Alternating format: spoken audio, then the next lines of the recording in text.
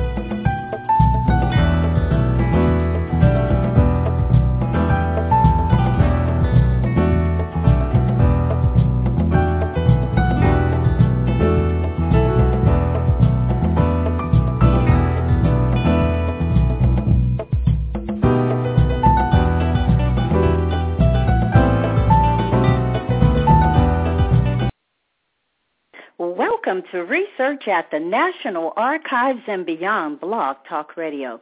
This is your host, Bernice Alexander Bennett, and I want to welcome the callers and chatters to Research at the National Archives and Beyond. This show will provide individuals interested in genealogy and history an opportunity to listen, learn, and take action. If you have logged in as a guest and you wish to participate in the chat, you can sign in through your Facebook account or Blog Talk Radio. I will also open the lines in the second half of the show so that you can ask questions or make a comment. Following the show, you can continue this discussion on AfriGenius.com and Research at the National Archives and Beyond Facebook page. In fact, please like both pages. Well, tonight's topic, which is such an interesting topic, is Ebony and Ivy, Race, Slavery, and the Troubled History of America's Universities, with Craig Stephen Wilder. Craig Stephen Wilder is a professor of American history at the Massachusetts Institute of Technology and has taught at Wiliams College and Dartmouth College. Now, many of America's revered colleges and universities, from Harvard, Yale, and Princeton to Rutgers, Williams College, and UNC, were soaked in the sweat and the tears and sometimes the blood of people of color. The earliest academies proclaimed their mission to Christianize the savages of North America and played a key role in white conquest. Later, the slave economy and higher education grew up together, each nurturing the other.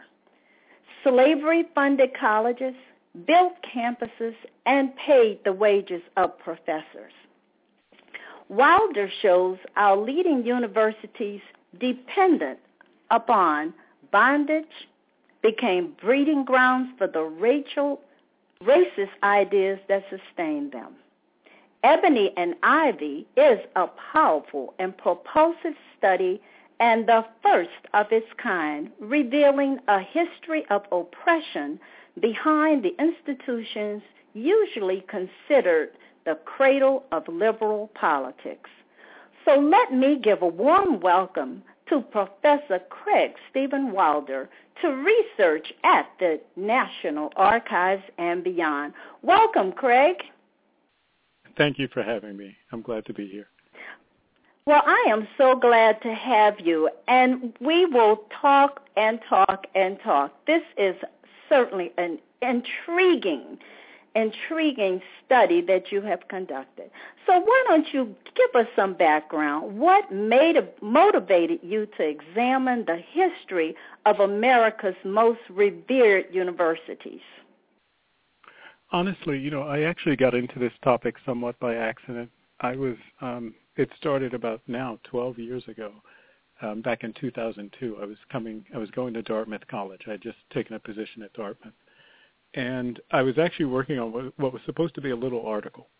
And it was just going to explain how black abolitionists, how free black people living in the decades before the Civil War managed to enter the profession since they were excluded largely from colleges and universities. So how do you become a minister at the Colored Presbyterian Church in Newark, or a teacher at Colored School Number 2 in New York, if you can't attend a college or a university. And there were just these remarkable stories of these young people, often, in fact, young teenagers, 13, 14, 15 years old, traveling all over the Northeast in search of an education, and often being attacked by individuals and mobs opposed to their education. And as I was working on that project, I got increasingly interested in the fact that the colleges that excluded them were actually playing a role in shaping their persecution. And I wanted to know why. As someone who's spent my whole career teaching in colleges and universities, it wasn't, my perception of the university was very different than the university I was seeing in that historical moment. And I wanted to trace the roots of that resistance. Mm-hmm. And so, I'm just intrigued, by your title, Ebony and Ivy. So, although your intent was, as you said, to just do a little topic, get just some basic information, I think that's how a lot of people start. Their intent was just a little. But at what point did you realize your research was much larger than a brief, let's say, journal article? Right. And think about it. There's this amazing thing that happens around, 1831, 1832.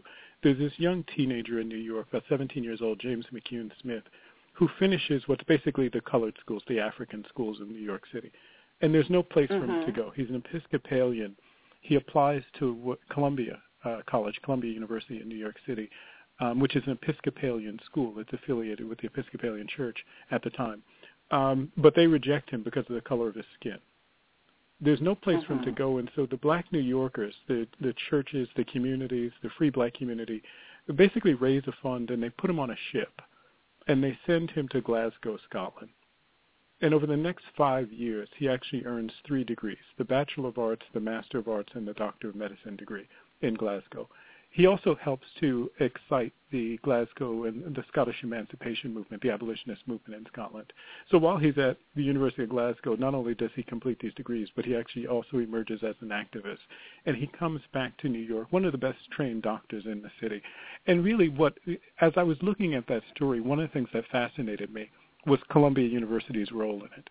At the very moment that Columbia was rejecting James McCune Smith, this young kid, because of the color of his skin, the president of Columbia, William Alexander Durer, was actually leading the local branch of the American Colonization Society, which is an organization founded in 1817 with the goal of removing free black people from the United States to someplace outside the U.S. That's the organization that establishes the Liberia colony in 1820. Yes. And so that's when it turned for me. Over and over again, I saw in the stories of these young kids seeking education, colleges actually standing as obstacles to their education, and colleges actually standing in basically in concert with, in defense of slavery, over human liberty and over the right to pursue education. And so really the project started to turn fairly early. I resisted it, let me say. I kept trying to tell myself I was doing something very small. And then that small thing got bigger and bigger and bigger. And so what ended up happening is I really just, at one point, probably about 2 or 3 years into the project, somewhere around 2005, sat back and finally admitted to myself that I was actually writing a book about colleges, not a book about a small group of students. And what was really fascinating me was the relationship between the American college and American slavery. Well, now you have to tell us more about that. Okay. Get us into it. Yes. At that moment, I decided, like a historian, you got to go back to the beginning, so really, it was going back to the very first colleges, and actually rethinking the way, or challenging myself to think about the way that we've actually described them historically.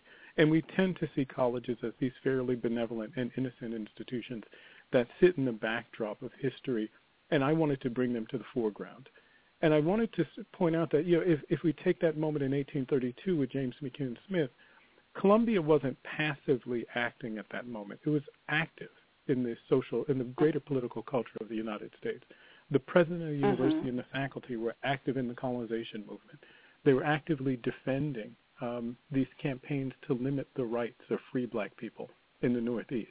And they were, in fact, positioning the university in defense of slavery. And so I decided to go back to the beginning and really trace what happened to these colleges and how they got to that point. And if you do that, if you go back to, in the British colonies, in British mainland North America and colonial North America, you go back to the establishment of Harvard in 1636, what you find is that, the Puritans get a charter for a college. They establish it in Newtown, Cambridge, Massachusetts, where I'm sitting right now. And a year later, the Pequot War breaks out, a war between the Puritans and the Pequot Indians in southern Connecticut, and between the English and the Pequot. It culminates in the Pequot Massacre, in which hundreds of Pequot are actually executed, and hundreds of mostly women and children are captured and sold into slavery. The first slave ship to leave New England, a ship named the Desire, leaves carrying captives of the Pequot War, Pequot women and children, for sale in the Caribbean, Bermuda in the Caribbean. It's also the first slave ship to return to New England, and it returns with black people, with various commodities, including Negroes, as it'll report. That next year, that's 1637, 1638, Harvard actually gets its first slave. A man who's referred to as the Moor is actually owned by Nathaniel Eaton, who's the only professor and the master of the college, and whose wife actually basically runs the house where the boys live on Harvard Yard. And so 2 years after Harvard is founded, Harvard gets its first slave. And from that very moment on, the American college and American slavery emerged side by side. Every college established after that, William and Mary in 1693 in Virginia, Yale in 1701 in Connecticut. At the founding of Yale, the founding ministers actually gather from several towns. They come riding into town from the surrounding towns together to hold this sort of organizational meeting. And as Yale's history points out, they're followed by their men servants and their slaves. At William and Mary, the college not only owns slaves, but the boys at the college can actually take the option of bringing their personal slaves to campus with them. At Princeton, founded in 1746, the first 8 presidents of Princeton are slave owners. The first 75 years of the college's history, it's governed by slave owners. And as the Princeton and Slavery course down at the university now, Princeton is actually running a course called Princeton and Slavery, where students do research into this project. And one of the things they're pointing out is actually probably the first person Princeton, it was then called the College of New Jersey, a Princeton student would have met when they arrived on campus was the president's slave in that colonial period. And so the same thing is true for the College of Philadelphia, which is now the University of Pennsylvania, for King's College, which is now Columbia, for Queens College, which is now Rutgers, for the College of Rhode Island, which is Brown, and for Dartmouth. The colonial colleges of British North America. One can also do some comparisons to the other colonies. In New Spain, the Spanish Empire, in Mexico, South America, and the Caribbean.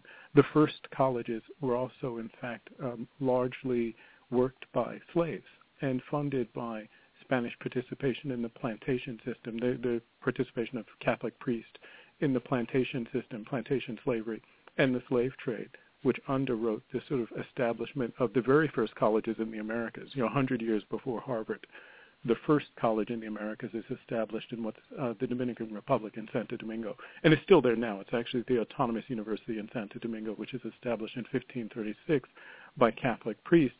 And the priests actually purchase and sell enslaved people and use enslaved black labor to run both their plantations and their universities. And so the story of the colonial college is, in fact, a mirror upon, or a lens upon, the story of American slavery.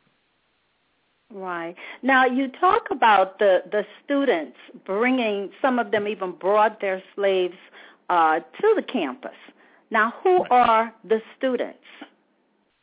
The students are actually, largely young men from fairly well-to-do families and middling families, often slave-holding families or families that are trading in slaves. And so, for instance, at William and Mary, where we have, some of the best evidence about students bringing slaves to campus are actually in southern colleges.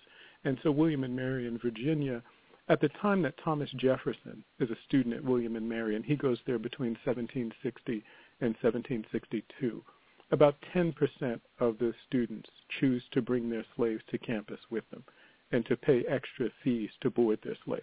The college, William and Mary itself, owns its own slaves, and it purchases slaves annually. It leases out slaves, and it also takes slaves as donations, like a lot of colleges did.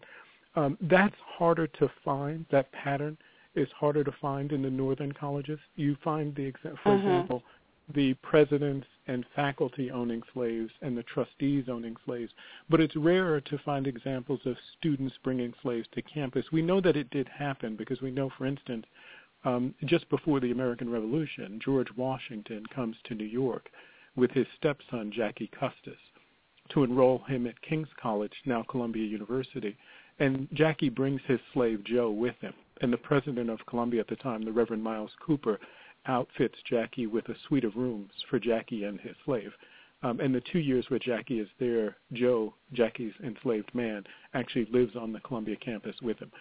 Other enslaved people had been on the campus for sure, but these are the moments where we actually know students brought slaves to campus.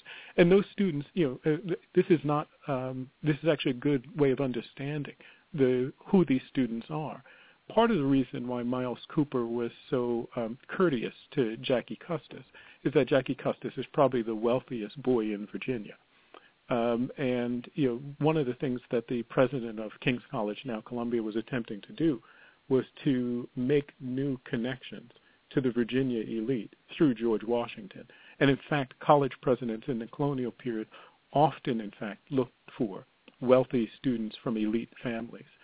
They looked for them in the South. They looked for them in the Northeast slave trading ports like Rhode Island, New York, and Philadelphia. And they turned to the Caribbean to find them among the wealthy West Indian planters. In fact, the wealthiest Brits in all of the Americas are in the West Indies. And no college was unaware of that fact. They raked that region quite a bit for students and donations. Right. And so even though they look to the wealthy planters and what have you to support the college, they also went out, from what I recall reading, to raise money for what they said the Native American students. So why don't you tell us a little bit more about how Native American students were targeted as a means to raise funds for the very universities that we revere today? It's a fascinating story, and partly I got to that part of the story by actually looking at exactly what we were just talking about. These colleges and their presidents and their professors, their trustees, this constant search for money. And one of the things I started asking myself is, why do these tiny little colleges need so much money? They're actually relatively small institutions. They're pretty mean little institutions, but they were constantly fundraising. And part of the answer actually is Native America. Part of the answer is, if you go back to early Harvard, one of the reasons for establishing a college in New England, establishing a college among the Puritans, is to provide a trained ministry, an Orthodox ministry, for the expanding Puritan settlements. But another reason is actually to evangelize Native people and to wage cultural warfare against Native Americans, to help to bring Native people under the dominion of the expanding communities of Christians on the eastern seaboard. And so, for instance, actually, once Harvard's established, a lot of effort goes into raising money for the evangelization of Native students. And we can actually see examples of this. The first brick building on Harvard Yard is the Indian College. And the Puritans are raising money in England for Indian evangelization. They're sending reports on the evangelization of Native people and the conversion of Native people to Christianity. They're sending evidence of the progress of the Christian faith among the Indians. We know, for instance, at William and Mary, one of an early part of the mission of the college in Virginia after it's established in 1693 is the evangelization of Indian students. In fact, actually, another way of thinking about this is the very first college in British America is Harvard, but actually it would have been a college in Virginia. In the 16-teens, around 1615, 1617, the king actually grants a charter for the establishment of a college in Virginia for, in fact, and what's basically an Indian college. About 20,000 acres are granted to the college to help support the professors, the students, and its mission. And part of the goal is to evangelize the native people of the Virginia region. And what happens is actually, the funds are sent, the land is granted, the charter is granted, basically a headmaster is appointed, a rector is appointed, but an Indian war breaks out and destroys the settlement and the project. And so the first college becomes Harvard rather than the early Enrico, Virginia College, what would have been in Enrico today. And so a part of the early mission of the college, a major part of the reason for establishing colleges in the Americas, is the evangelization of native people. And you can also, again, see this if you pull the lens back and look beyond the British colonies. When the Spanish arrived in the 16th century in Mexico and the Dominican, what's now the Dominican Republic, Hispaniola, and South America, they quickly established colleges, and one of the things that they're doing is evangelizing native people. The colleges are there for the purpose of converting native people. And I argue in the book that one of the roles of the early college, that we have to stop thinking about colleges as innocent academies, and we have to start thinking about them as instruments of colonialism, as tools that help to establish colonies, secure colonies, and shift the balance of power between the people being colonized and the people doing the settling. Well, there's a comment coming out of there are a couple of comments coming out of the chat. One is a question: was this with the consent of Native Americans when you're talking about the evangelization of Native Americans?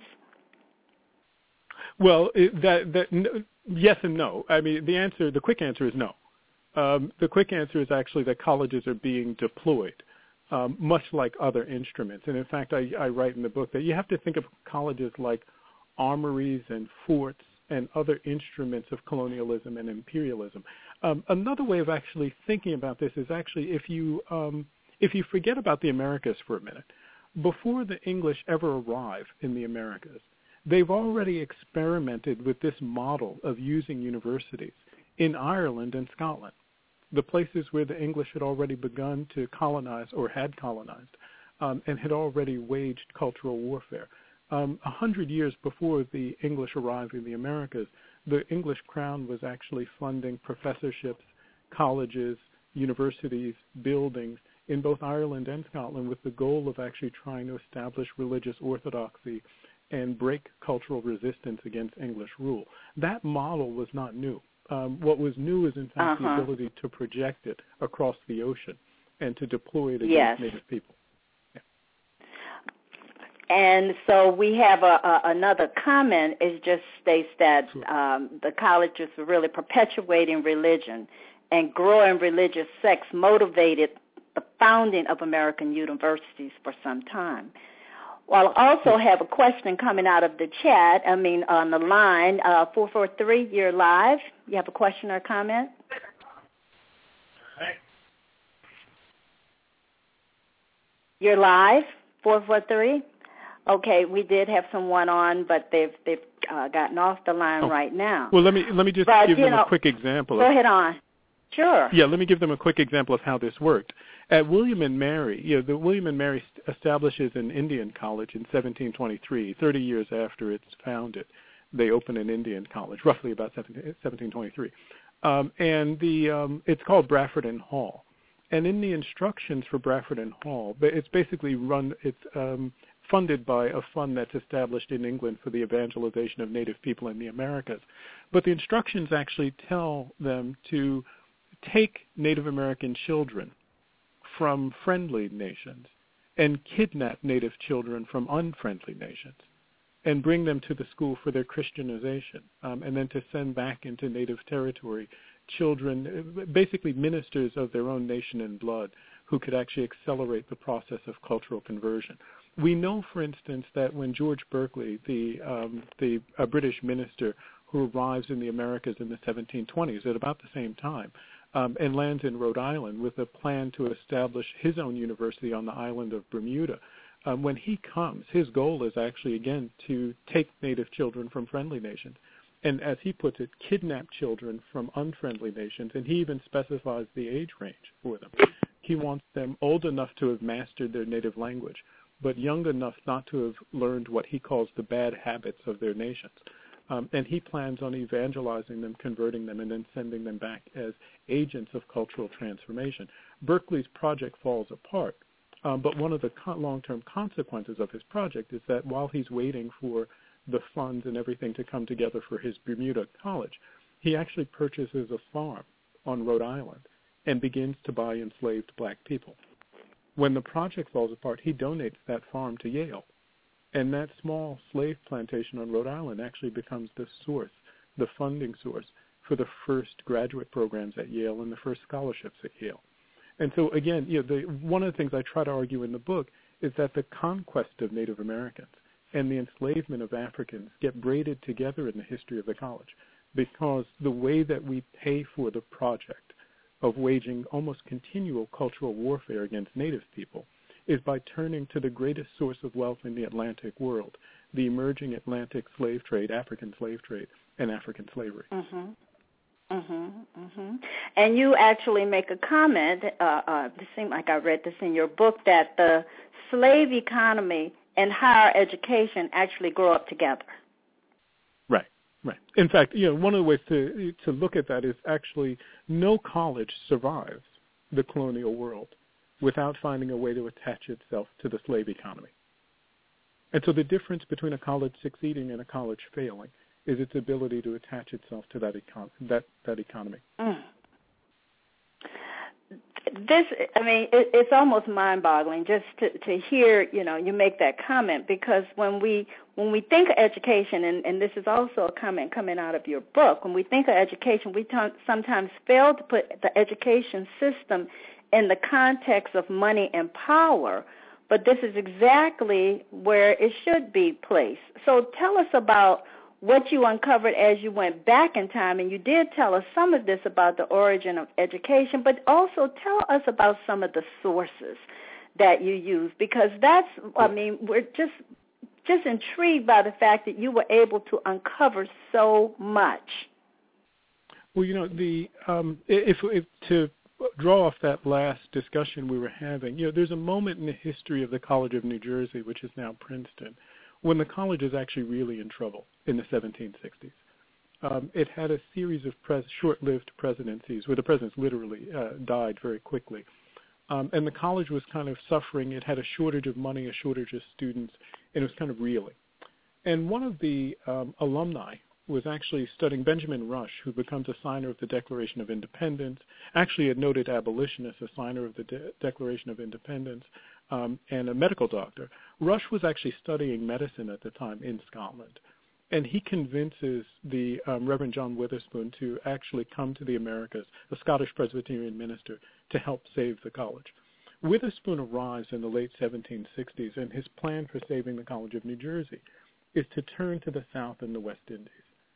Right? He turns to the South in search of students and money, and he turns to the West Indies in search of students and money. In fact, he publishes a missive to the West Indies very quickly shortly after his arrival in the Americas, in which he says, the very name of a West Indian has come to imply great opulence. And he encourages the West Indian planters to send their sons to Princeton, New Jersey, where they'll be well taken care of and carefully catered to and protected, educated well, and sent back as responsible young men. And that's what I meant when I said, no college survives the colonial period without actually attaching itself to the greatest source of wealth in the Atlantic world. And so how do we know all of this? Well, part of it is actually, it's the letters that went back and forth across the Atlantic, the letters between, for instance, in that case, New Jersey and Scotland. And Scotland happens to be the site where a lot of young colonial men who finished college went to study medicine and then to come back to the Americas and establish some of the first medical colleges in the Americas. And so we can actually trace the letters that go back and forth between them. To find the lives of the enslaved and the presence of enslaved people on these colonial campuses. And one of the things you do is you really have to go through the letters and diaries of the presidents, the professors, and the students.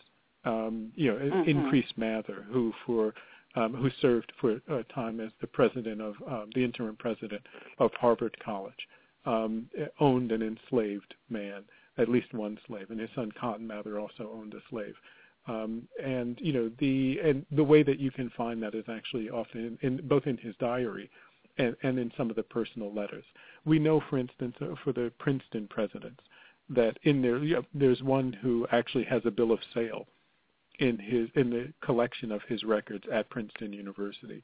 There's a bill of sale for an enslaved man. There's some at Dartmouth College. The founder of Dartmouth, the Reverend Eleazar Wheelock, in the records of Dartmouth College and in the Dartmouth College archives for the 18th century are a series of purchase agreements and sale agreements between Eleazar Wheelock, the founder of Dartmouth, and his various neighbors in Connecticut and New Hampshire, in which he purchased and sold enslaved black people. In fact, when Wheelock arrives in New Hampshire, he gets a charter for Dartmouth College in 1769, and he arrives with 8 enslaved black people, 7 adults and a child. And I point out in the book that actually means that Wheelock has more slaves than faculty, more slaves than trustees. Wow. And one could probably argue that he has more slaves than students, that enslaved people are the largest population of people on the early Dartmouth campus. And so really, in many ways, one of the things that we do is actually the things that everyone who sort of, does colonial history, it's the same sources. They're just in different places. It's letters, it's diaries, it's bills of sale and purchase agreements. In the 18th century, the colonial newspapers start to be a source and can help. So, for instance, in New York and in New Jersey and in Rhode Island, by the second half of the 18th century, you can actually start to see just how many enslaved people lived in college towns, because both the sale, purchase agreements, the ads to sell people, ads to purchase people, and advertisements for runaway slaves and servants begin to appear fairly regularly. And the college towns are actually represented quite well in those ads. The college towns actually have a fairly heavy concentration of enslaved people. There are other kinds of sources, the tax rolls for the various counties and towns, the census records for the counties and towns, and the colonial census records are a little, bit, are quite uneven, but the census records for the counties and towns. I spent a lot of time in county archives and local archives and municipal archives and state archives from the Carolinas to, Eastern Canada, actually, up to Quebec City. Search and looking, but it was all sorts of records. And then in the universities themselves, the records of the faculty, the minutes of the trustees, the minutes of the faculty meetings, and the records of the president's offices tend to help a lot with understanding both the way in which enslaved people got used on campus and also violations of the behavior codes among students that often involve slaves. So, for instance, we know at Harvard in the 18th century, students with some regularity got in trouble for using enslaved people for various kinds of entertainment. And on college campuses, that could range from boxing to gambling to drinking to other forms of sort of mischief and vandalism. Well, there's also questions. I mean, they're talking about resources, but now this is, of course, much later, but could you tell in, let's say, the 1850 and 60 slave schedules, could you get a feel of how many of the number of slaves in college towns? Was this a resource that you looked at? Well, my project ends largely in the 1830s. I come up to the 1850s and 1860s particularly, but, I focus heavily on the Northeast, because I want to trace the history of these colonial colleges into the 19th century and their relationship to slavery. And the only college in the South established in the colonial period that survives is William and Mary. And so the William and Mary story comes up through that period. But you can actually do this much earlier. Actually, in the 1760s and 1750s, 1770s and 1780s, one can actually start to see, using the tax records and the census records for the northeastern colonies, the mid-Atlantic and Virginia, you can actually start to see the concentration of enslaved people in college towns. It's fairly regular. I point out in the book and in other projects that enslaved people are so ordinary in college towns that students met enslaved people on both sides of the college wall, but local people living in those towns also often used the college and their slaves to sell farms and to advertise their farms. And so, for instance, in Princeton, New Jersey, there's more than one example of local people attempting to sell farms by noting both their own slaves, that they had slaves for sale also, and their proximity to the College of New Jersey, usually called Nassau Hall, the nickname Nassau Hall. That's also true in Providence, Rhode Island. You can see examples of this in New York, where people say, I have property for sale, also selling, in fact, various Negroes in close proximity to the college. And so the college actually becomes this very real presence in the overall slave economy, and a recognizable way of understanding both slavery and the emerging Atlantic economy. Well, with that, we're going to take a break and come back and continue having this discussion, because it is absolutely amazing, the information that you have uncovered in your book, Ebony and Ivy. So we'll take a quick break and come right back.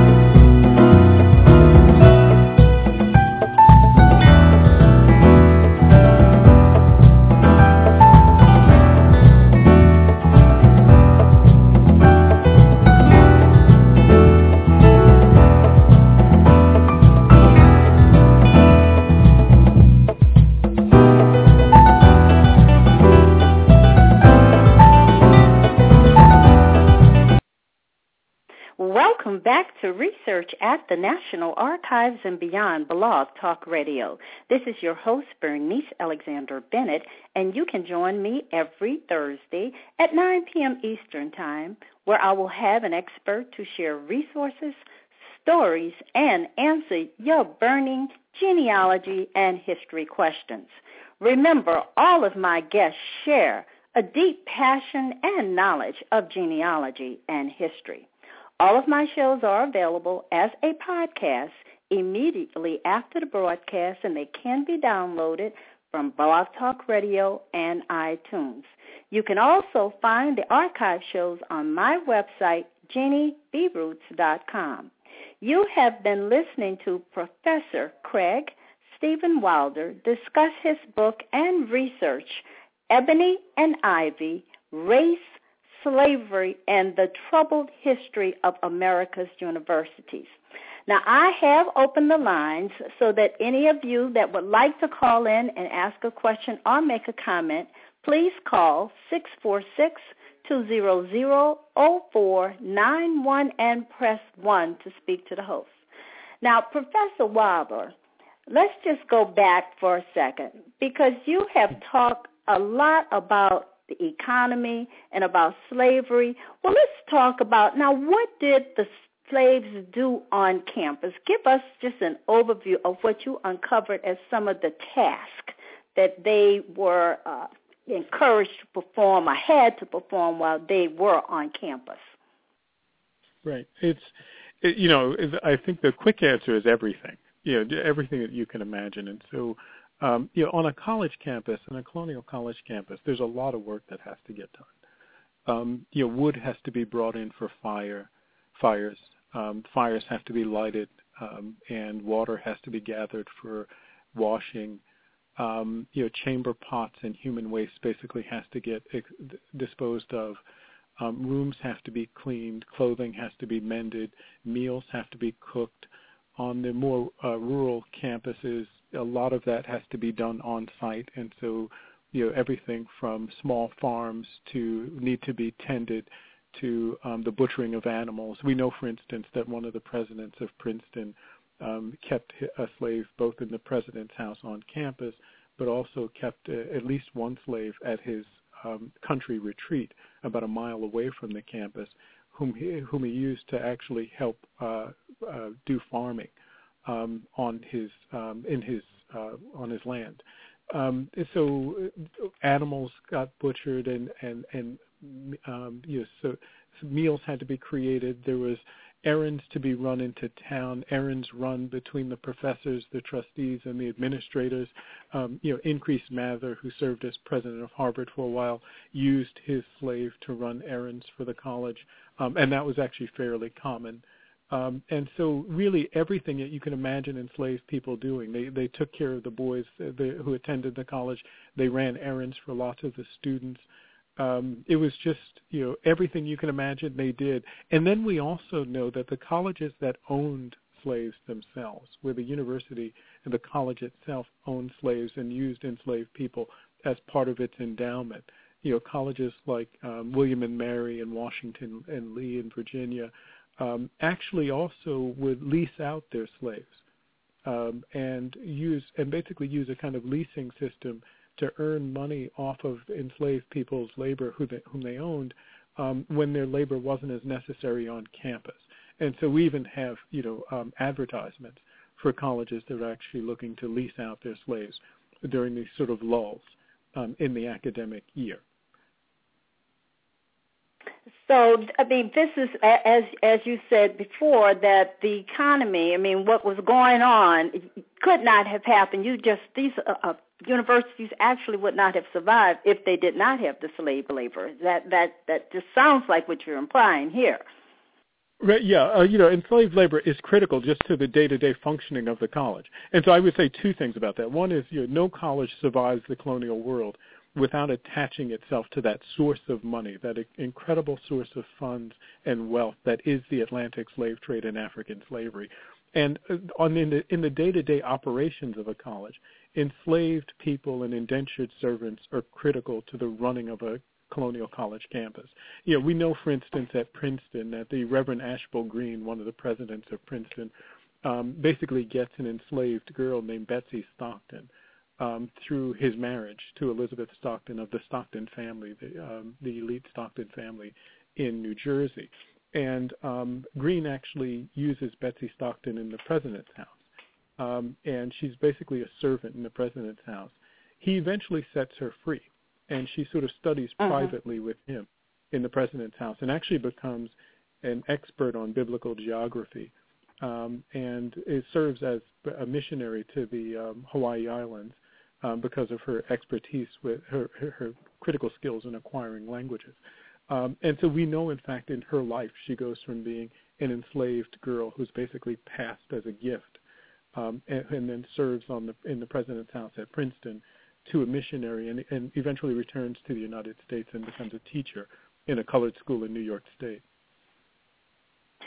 And, how well known, this information that you're presenting to us, a lot of people are probably hearing this for the first time, but how well known was this information known at the colleges you focused on?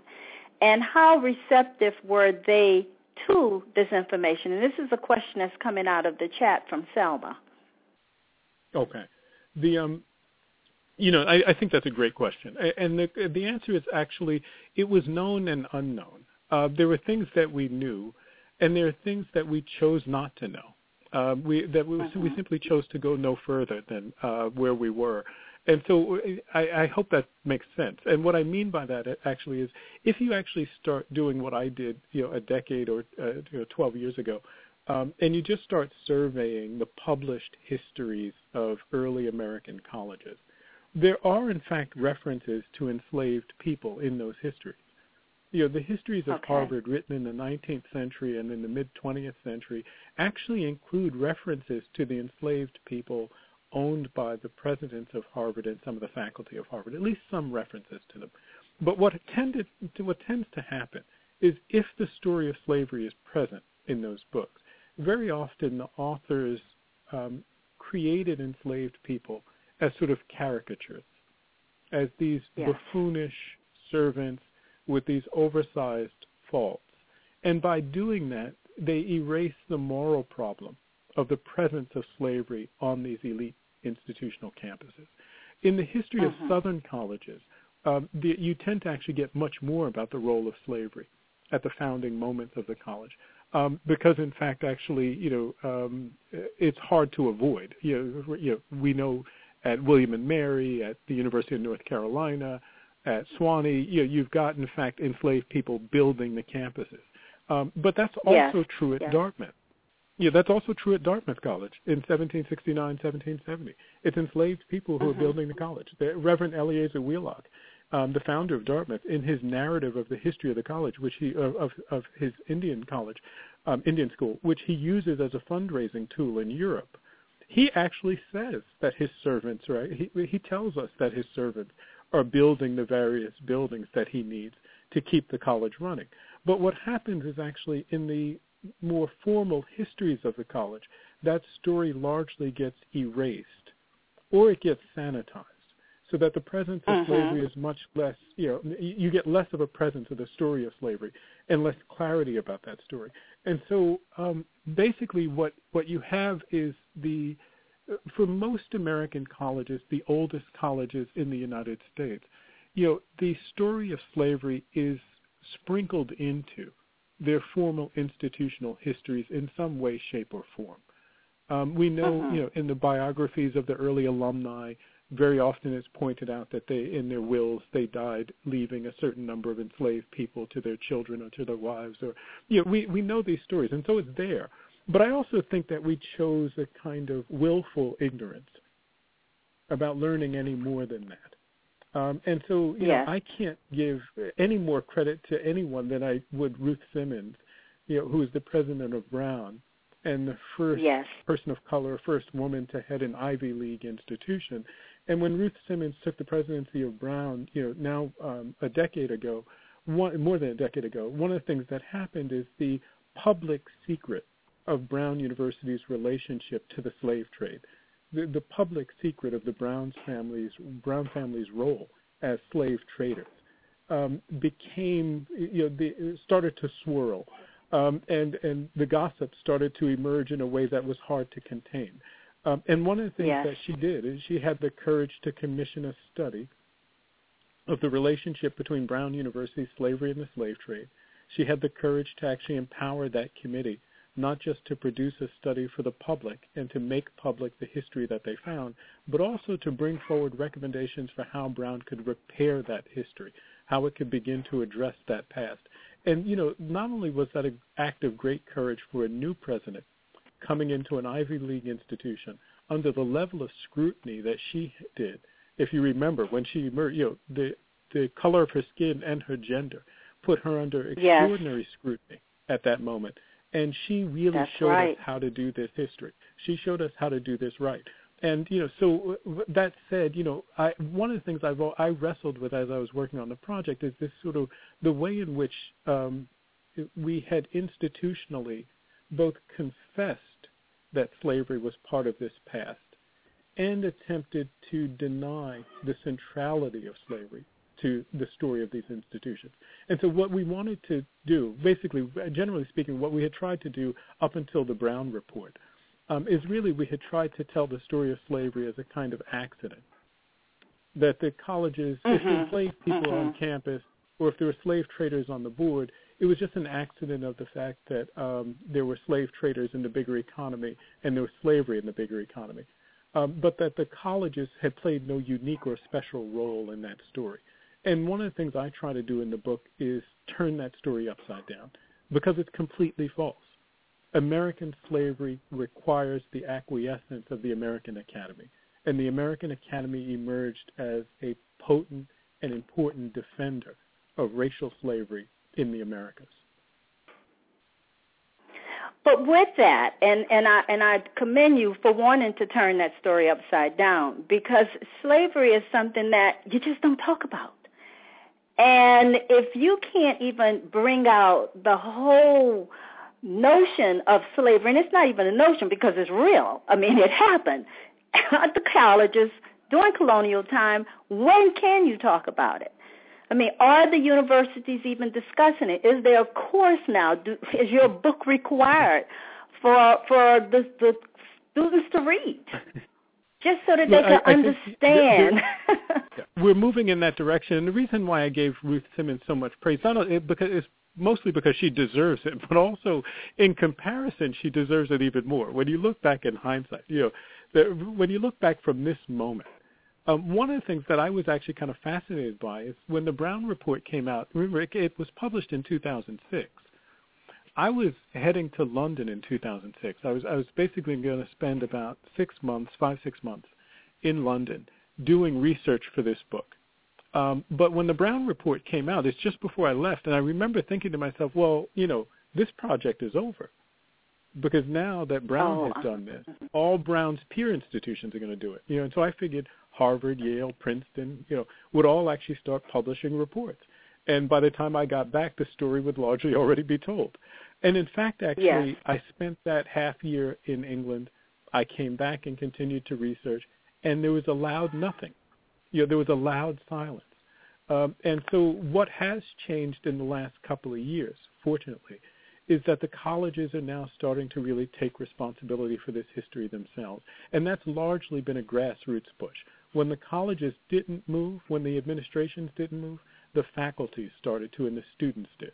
And so at Princeton, there was a young woman who did her senior thesis on Princeton and slavery. I believe her name is Lisa Epstein, who did her thesis on Princeton. I might have her name wrong. I hope I got it right. On Princeton and slavery. Martha Sandweiss in the Princeton History Department then started teaching a course on Princeton and slavery and has done that for the last couple of years. Now, at Harvard, there's a website on Harvard and slavery, and Sven Beckert, for several years, actually did a course in which the students and graduate students researched Harvard's relationship to slavery and the slave trade. At Columbia now, thanks to President Lee Bollinger at Columbia, Eric Foner, who won the Pulitzer Prize for the Lincoln biography just a couple of years ago, Eric Foner is going to be teaching a course on Columbian slavery starting this fall. And so I think at William and Mary, there's been both an exhibit on campus that the archivist did, and then there's also the Lemon Project and other projects on campus that are actually looking specifically at the relationship between the college and slavery. The University of Virginia now its president has now commissioned a report, an investigation of the University of Virginia's relationship to slavery. And so at more and more colleges, this is starting to happen. But again, I give a lot of credit to both Ruth Simmons for setting the example of how to do this, and then to those faculty and students and librarians and archivists on these individual campuses who kept the story alive from 2006 to now.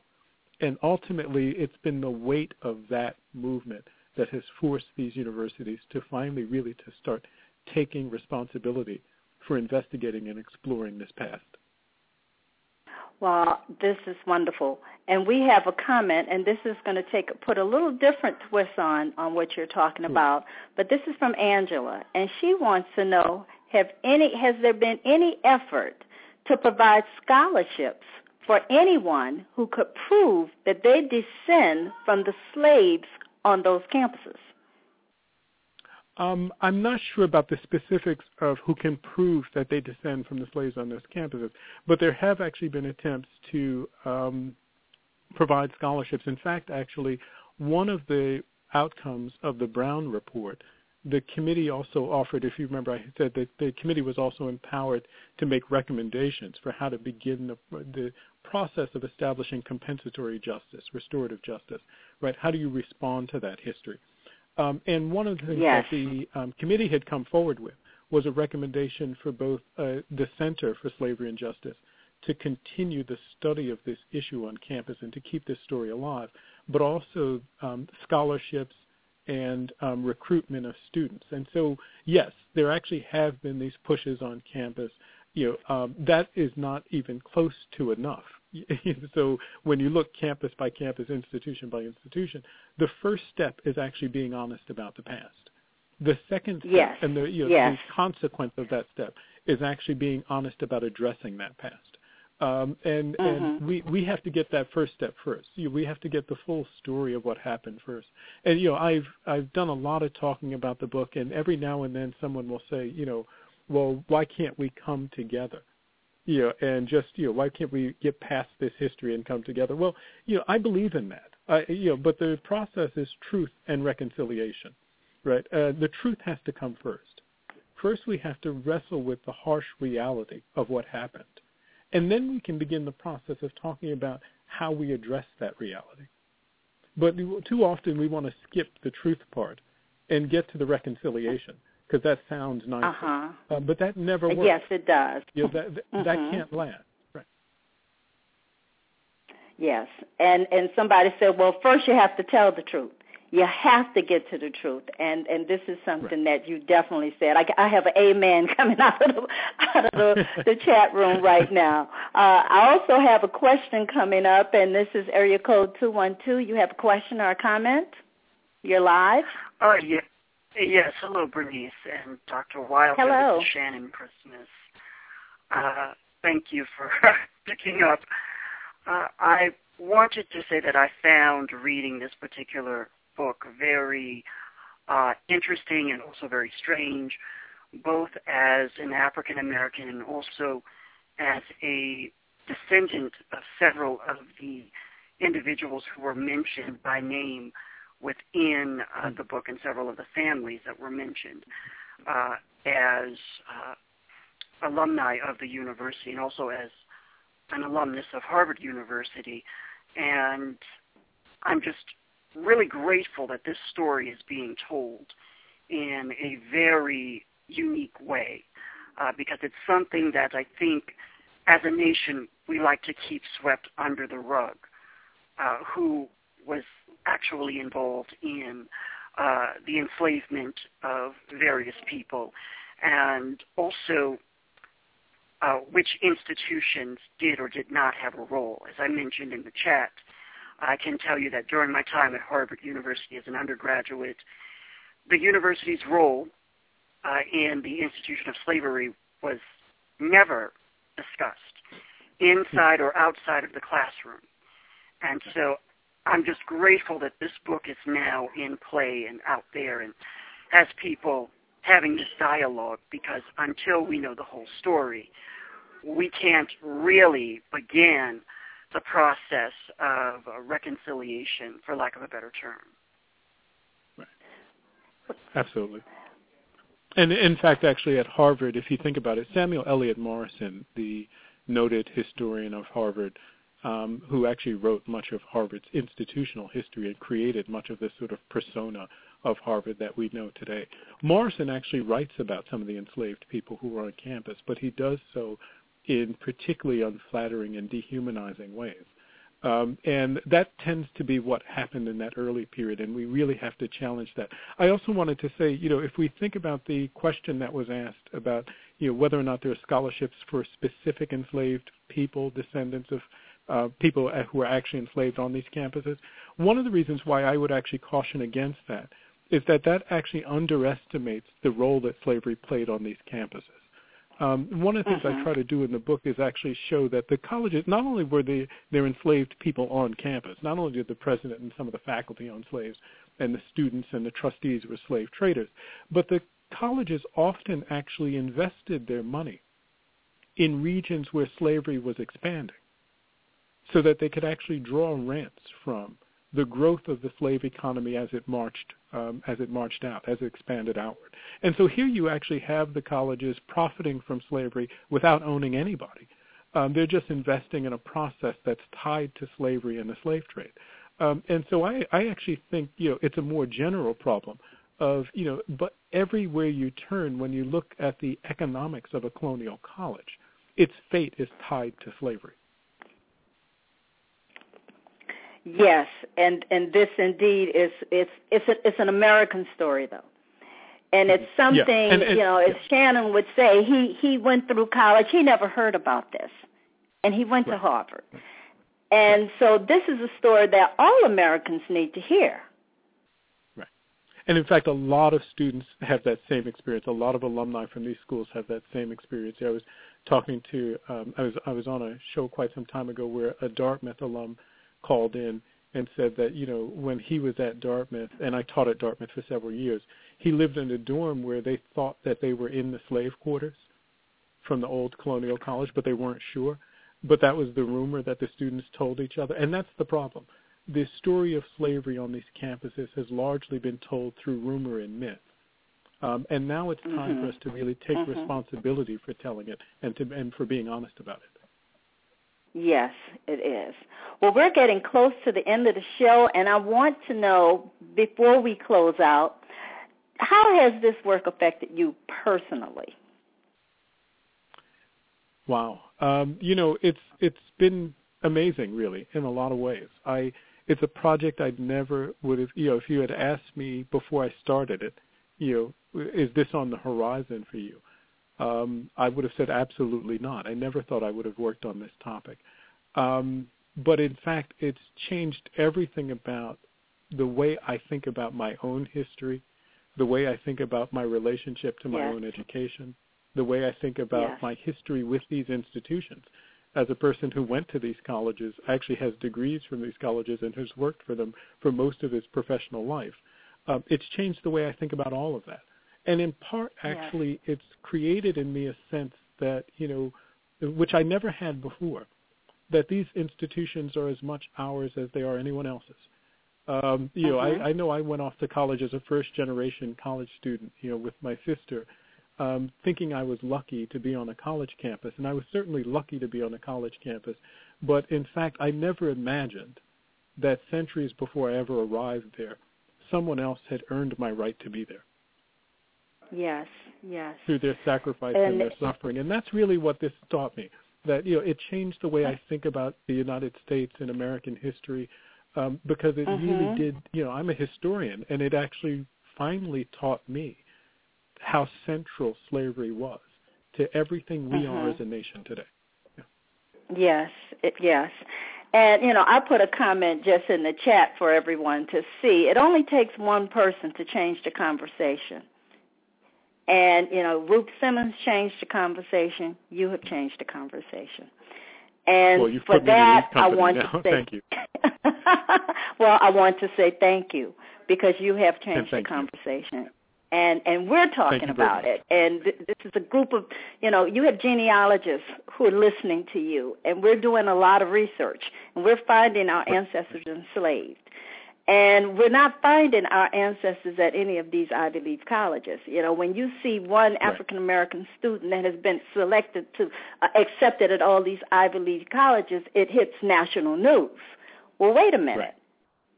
We helped build those universities, and so this is information that we just need to talk about more and more and more. Why aren't we going to these universities? Why haven't we been accepted at universities? Or, for example, they sold people to raise the money to finish the roof. That's right. We bought and sold human beings to raise the money to finish the roof and to finish the building. So not only did they build the buildings, but often, in fact, the way we raised the money was by purchasing and selling human beings. Yes. And for some reason, somebody felt that was okay, although they did it under the evangelists. They were evangelizing and what have you, and they were basically religious institutions. But colonial colleges are actually denominational.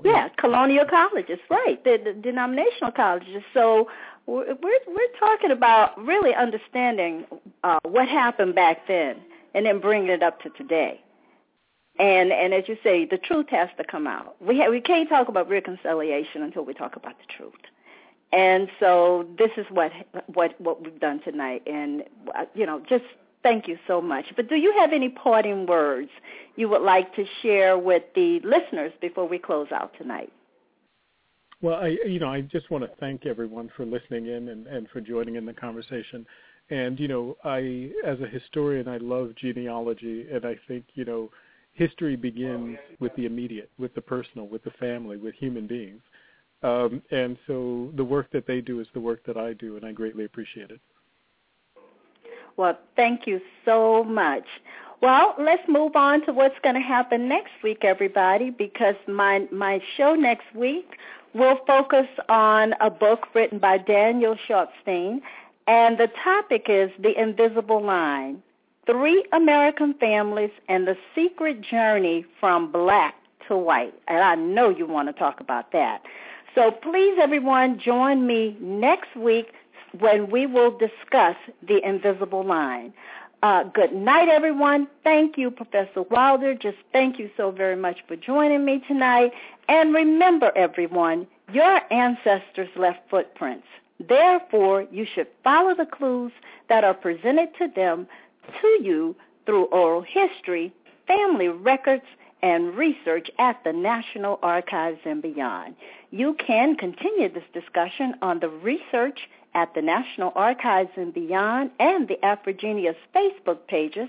And also, remember to listen to the African Roots podcast with Angela Walton-Raji on Friday and Nurturing Our Roots with Antoinette Harrell on Tuesdays and Wednesdays. Thank you for joining Research at the National Archives and Beyond Blog Talk Radio. This show is sponsored by BB's Genealogy and Educational Services, LLC, and my website is www.jeanniebroots.com. I look forward to you joining me next Thursday night. This is your host, Bernice Alexander Bennett. Good night, everyone.